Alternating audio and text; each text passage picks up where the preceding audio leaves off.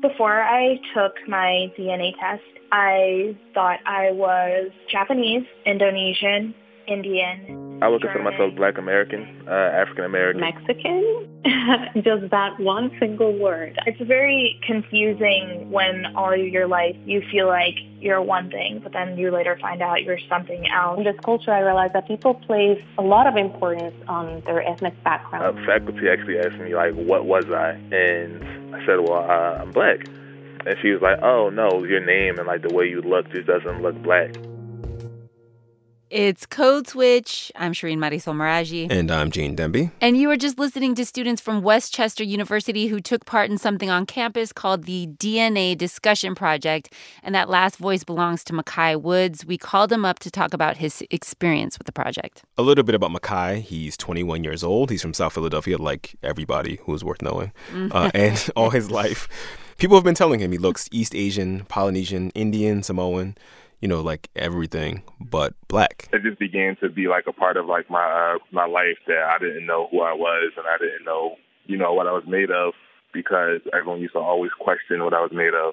So when Makai found out that his university was giving out free DNA tests to a select group of students, he was like, sign me up. I was just hoping to see anything, to be perfectly honest, because I never had a legitimate answer to anything. But it was my hope that I would see mainly African American or African.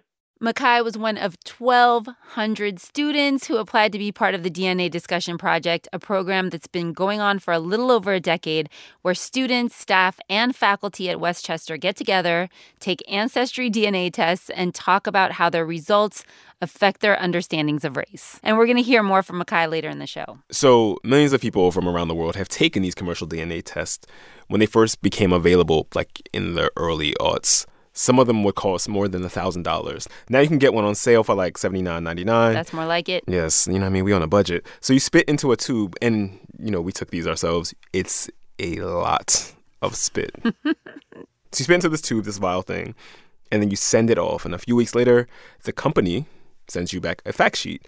It tells you, you're 55% Southeast Asian or 45% French and German. It feels like every day I'm hearing some story from people who just took one are ready to get in touch with their like 9% Neanderthal heritage. I have everything but Neanderthal, I would just like to say for the record. Oh, word.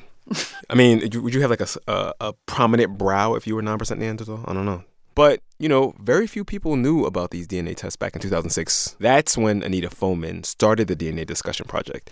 She's a professor at West Chester University. Can you walk us through the process, how you do this with your students? The first thing that we do is have people fill out a pre-survey, and we ask them, among other things, what they expect to find, and we ask them what would surprise them. We give them the test results the night before, seems to work best, so they can process them a little bit. And then we come together, and we talk about what it means in terms of our narratives and why some stories seem to persist and why some go away. Do you think that, students that you've interacted with who have taken these tests, who are like, I'm white, who then see after their DNA test that they have, 6% sub-Saharan African in their background, do you feel like they're more willing to explore? It doesn't have to be 6%. It could be 1%. Oh, my God. I have a student, one fellow who had a white kid happened to be sitting next to two African-American students when he shared his results, and he had like 1 or 2% sub-Saharan African, and the two African-American students were going to high-five him, and you saw his discomfort with that. And it was just 2%. If you feel this way about 3 or 4 or 5%, what do you think is the experience of being Black? And then it gives us an opportunity to talk about what that means. And it's funny how different people respond, because we're doing some analysis of the findings, and males tend to respond differently than females. Males will say, whatever. Women will say, I'm going to do some research. There was one young woman who had, I think it was 6% African ancestry, and she said, there's a story there, and I'm going to find out what it is. So it's not even how much. It almost just magnifies how you already feel. Anita, I know that it took you 10 years to take the test yourself. Are you Sorry to get personal. Now? Yeah, what would Freud say? I had the 20%, and I think it was actually 25% European, And, I had some feelings about that, and they were complicated feelings. I mean, I grew up, they like, you look too black, you sound too white. So there wasn't a lot of encouragement for, somebody like me. I'll be 62 in September. It took me a long time to make peace with the kind of black person that I am. And then somebody throws a wrench into it. Anita told us her parents are pretty fair-skinned, so she knew there must be some European ancestry in there, but that was never discussed. There were no family stories about it. Yeah, and, for a lot of African Americans, that European ancestry that we have most likely stems from brutality and a very ugly history here in the States. But Anita said she felt more comfortable exploring her other results, though. She's 66% African, and 11% of her African ancestry comes from Ghana. I had been to Ghana. And, you go to the door of no return.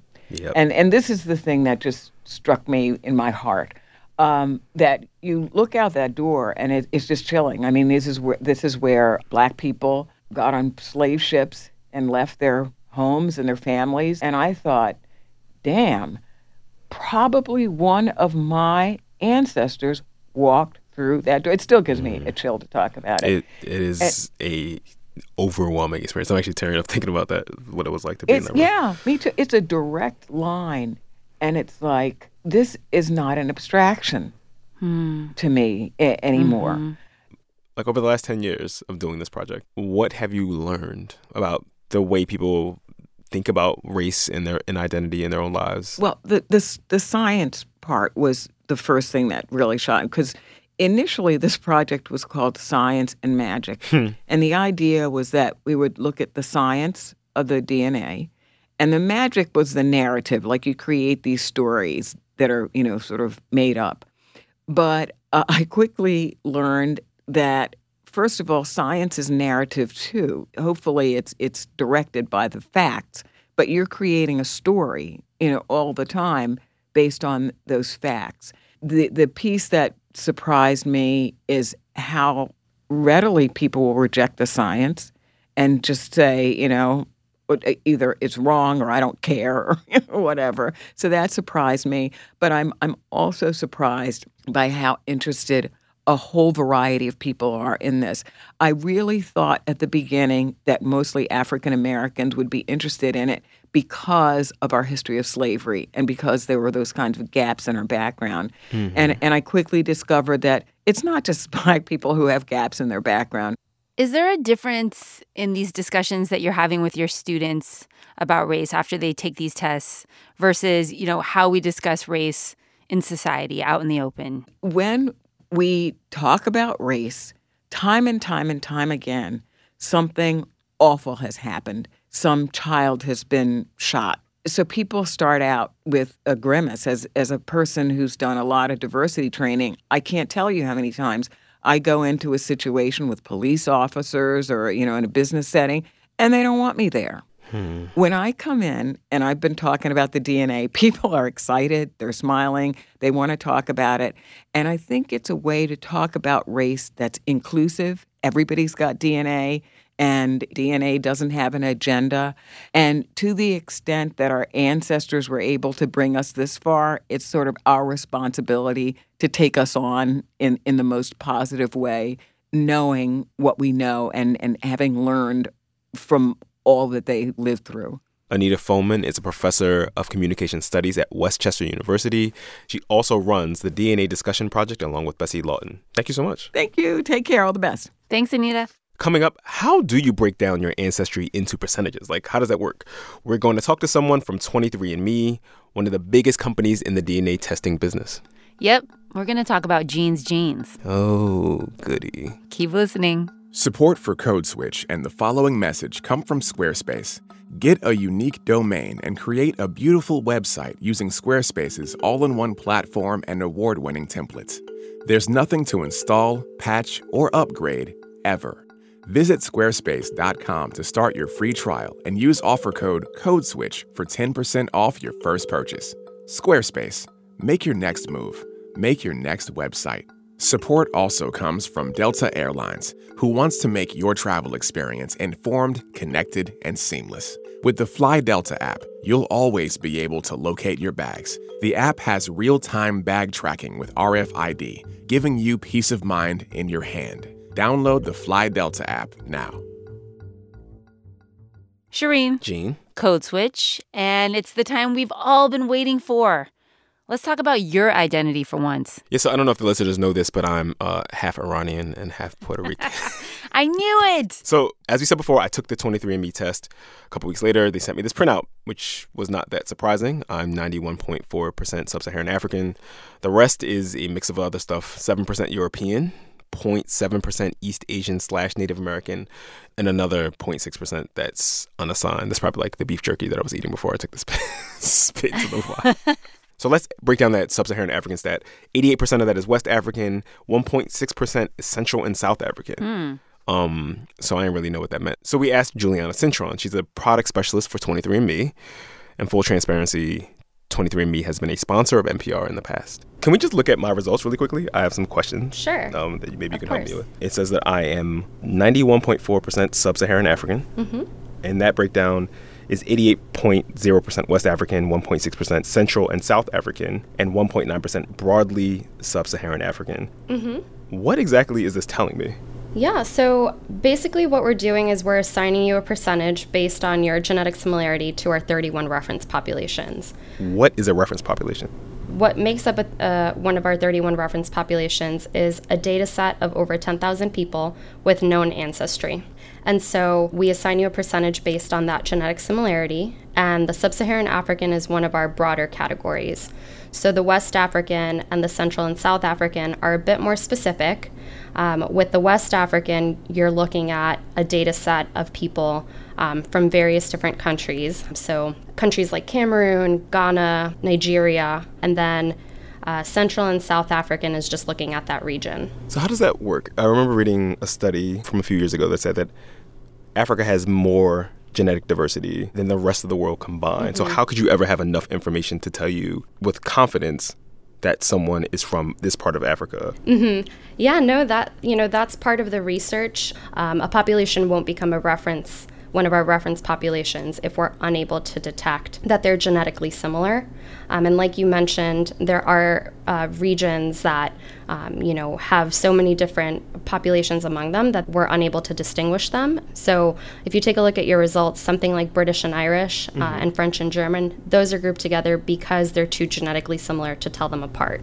We were trying to figure out exactly what it is that marks someone as from the British Isles, right? Like, what is it that you're looking at this tiny, tiny, tiny, tiny bit of genetic information? Why would that be different from someone who was French and German?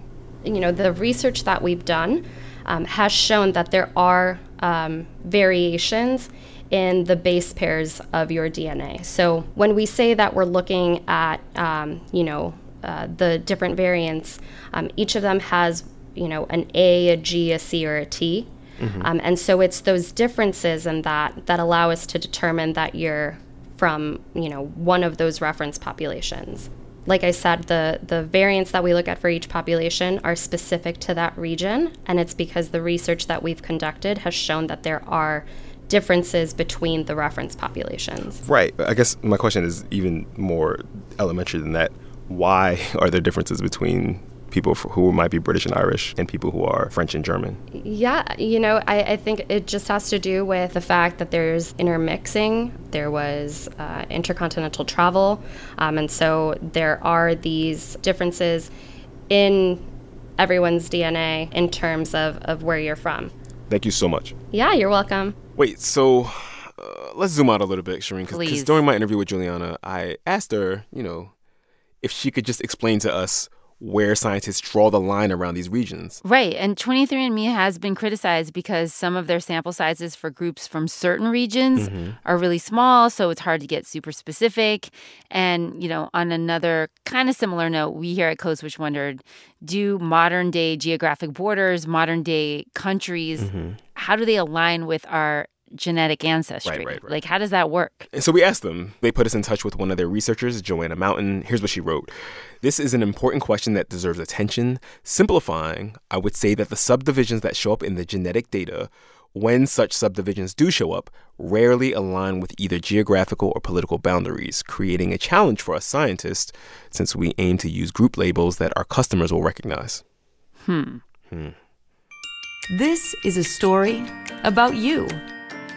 It starts with your DNA, your 23 pairs of chromosomes. My results ended up being African, European, and Asian. I'm 26% Native American. I had no idea. Now I know. This is me. This is who I am. 26% Native American, Shireen. Let's get into that a little bit because you spoke with an expert who says, despite what these ads claim, DNA tests don't really tell you who you are and that they can be problematic in a bunch of ways, right?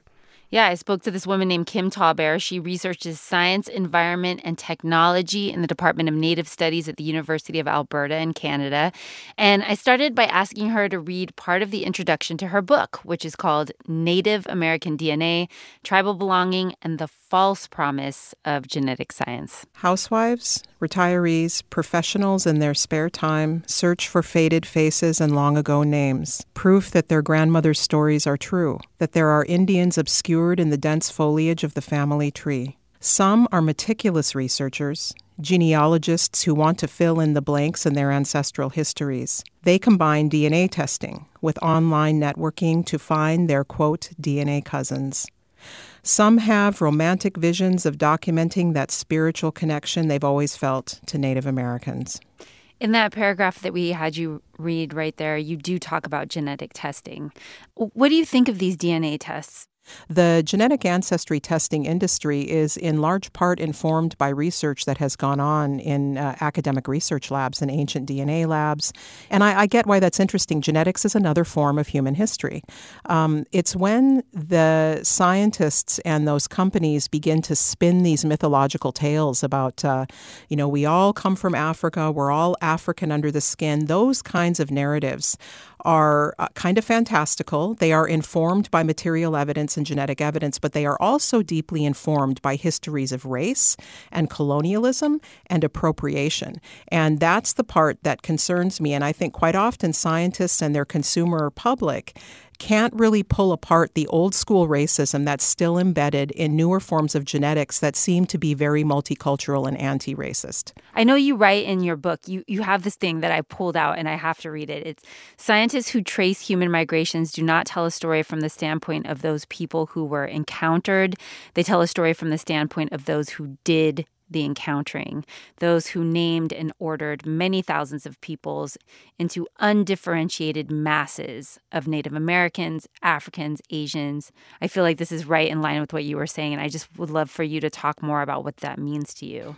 Africa is not the found in nature name of that continent. There have been many names for that landmass probably and the regions within it by humans that have been living there for millennia.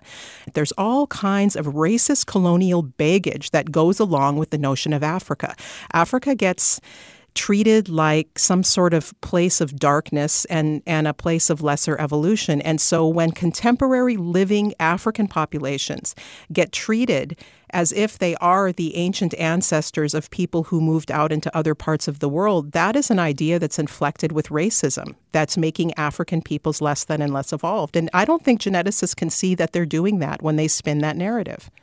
And you think that that narrative is being almost doubled down on with these commercial genetic tests that everybody is taking, these 23andMe's and these, ancestry DNA tests? Yeah, well, when people say, like somebody like Spencer Wells, this Nordic-looking genome scientist, who worked for Genographic says we're all really African under the skin.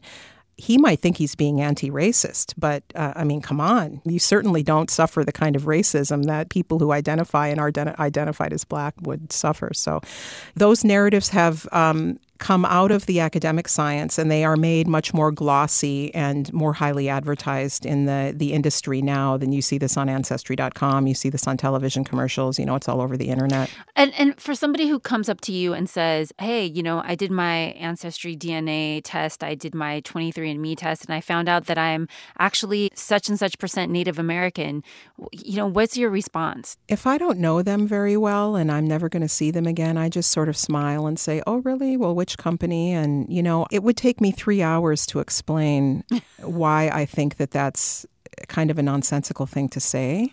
Can you give us your 3-hour spiel in 3 minutes? In 3 minutes.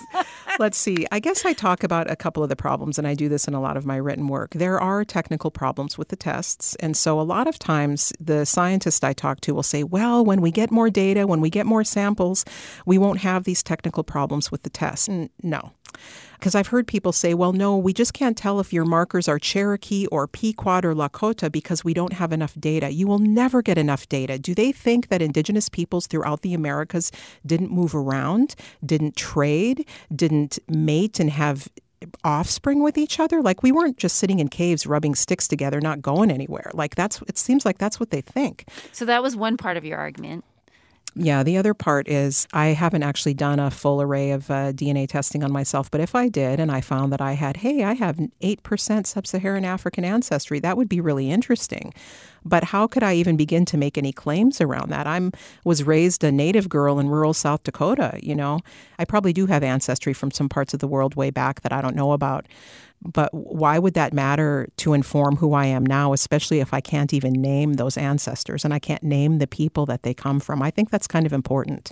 What if you took it upon yourself to go to that part of the world, visit it, learn, immerse yourself? Do you think that is worth something? I mean, I've heard that people do this after taking these tests. I grew up in the homeland of my ancestors, right? I cannot wrap my mind around what it would be like to be anybody else, whether to be a descendant of an immigrant or a descendant of an enslaved person. So I'm sure that it must be fascinating and it might be healing. I can imagine that. What I would caution against is being such an American that one is deanimating or making less alive or less mobile the very peoples that you might want to connect with. And I think Americans of all colors are doing that. You know, when they're looking back to these other countries and making claims to belong to a people or identify with a people that they don't even know and haven't claimed them, those people have a right to claim you or not. And it may be hurtful, and it may be something you feel was stolen from you, but you alone don't get to make that decision. That is such an imperialistic attitude. And I think that's problematic. Now, that said, yeah, I can understand that finding out where your ancestors came from in some other part of the world might be healing. And I don't think that that's necessarily a bad thing to do. But from my vantage point as an Indigenous person, I see a whole lot of American U.S. imperialism going on in the way people are taking these DNA tests and running around the world making claims to an identity and a people that they don't even know. Kim Tallbear, author of Native American DNA, Tribal Belonging, and the False Promise of Genetic Science. Thank you so much for being with us on Code Switch. Thank you for having me on. And Gene, we should just note that Spencer Wells is a pretty famous geneticist. Mm-hmm. He was National Geographic's explorer in residence for 10 years for something called the Genographic Project. And he's been quoted as saying, everyone all over the world were literally African under the skin, separated by a mere 2,000 generations. Old-fashioned concepts of race are not only socially divisive, but scientifically wrong, unquote. He now runs his own commercial DNA testing company. So now if someone asks, like, what are you? I just say I'm black. And if they ask more, well, then I'll give them more. I come from Africa, and I come from Africa with traces of European, Western Asian, but I'm black. And also South Philadelphia, and that's very important. So that's Makai from the top of the show. He was anxious about his results, but when I first saw my results, it was honestly just like a really big sense of relief. For African, I was 66%, then shows 23% European, and then 11% Western Asian, and that makes up my identity. And Gene, Makai says now that he's got another piece of the puzzle, he wants to know more about his African roots. By taking like a form of pilgrimage to those places and try to see if people look like me there or not, and just try to get a feel for it, because at the end of the day, like that's where I'm from. That's where my ancestry starts. It's my motherland. It ain't about where you stay, it's about the motherland. Right, Gene? You know, it's funny because so Makai is 66% Sub-Saharan African. I'm 92% or something like that, right? And it reminds me a little bit about what Anita Foeman was saying about magic. What do you mean? Well, he feels this pull, right, to the motherland, right? And maybe because that stuff was never mysterious to me, I haven't felt that pull, even though Anita and I felt very similar things about, you know, Ghana. The door of no return, right? Yeah. And my biological father is from Ghana. I don't feel that thing, you know? So if you don't feel those things, like, what's the story you tell about yourself? You're Black American, period. That's your story? Yeah, I mean, not to get all of my business. It's your turn. I know, right? But my father wasn't around. And so the story I tell myself is a different story. It's not, I don't feel especially tied to Ghana, right? And the fact that you never quite knew your mother's ancestry, there's no interest there? So I'm thinking about what you're saying. Maybe the thing is, like, I come from a family of African Americans who, on my mother's side, can trace their ancestry back up through the American South, you know, the whole Great Migration story. Mm-hmm. That's like how I understand my story. The Ghana stuff is obviously, like, true, but I don't feel it. You know what I mean? I feel like I'm from South Philly. I got loyalty, got royalty inside my DNA. I feel like we're going to get tweets if we don't go out on Kendrick. So let's just say, for the purposes of covering our asses, that DNA is the song that's given us life. Okay. Inside my DNA, I was born like this, is born like this, immaculate conception, not transformed like this, perform like this, wish out you a new weapon. That's our show. You can follow us on Twitter. We're at NPR Code Switch. We want to hear from you. Email us at codeswitch@npr.org. Subscribe to the podcast wherever fine podcasts can be found or streamed. And leave us a review or rating on iTunes. 5 stars. Yeah, 5 stars, of course. It helps people find the show. Leah Donnella produced this episode with a little help from me and Maria Paz Gutierrez. We had original music by Ramteen Arab Louie. A shout out to the rest of the Code Switch team, Karen Grigsby Bates, Kat Chow, Adrian Florido, and Walter Ray Watson. Our intern is Alayli May-Vuelta. Steve Drummond and Sammy Yenigan edited this episode. I'm Gene Demby. And I'm Shireen Marisol Meraji. Be easy. Peace. Daddy probably snitch, heritage inside your DNA. Backbone don't exist. President Trump plans to deport millions. So this week, Latino USA dives deep into the agency that has to fulfill his promise. ICE, Immigration and Customs Enforcement. We follow someone buying his own plane ticket to get deported and hear from a city suing its own state over immigration. Find Latino USA on the NPR One app and on npr.org/podcasts.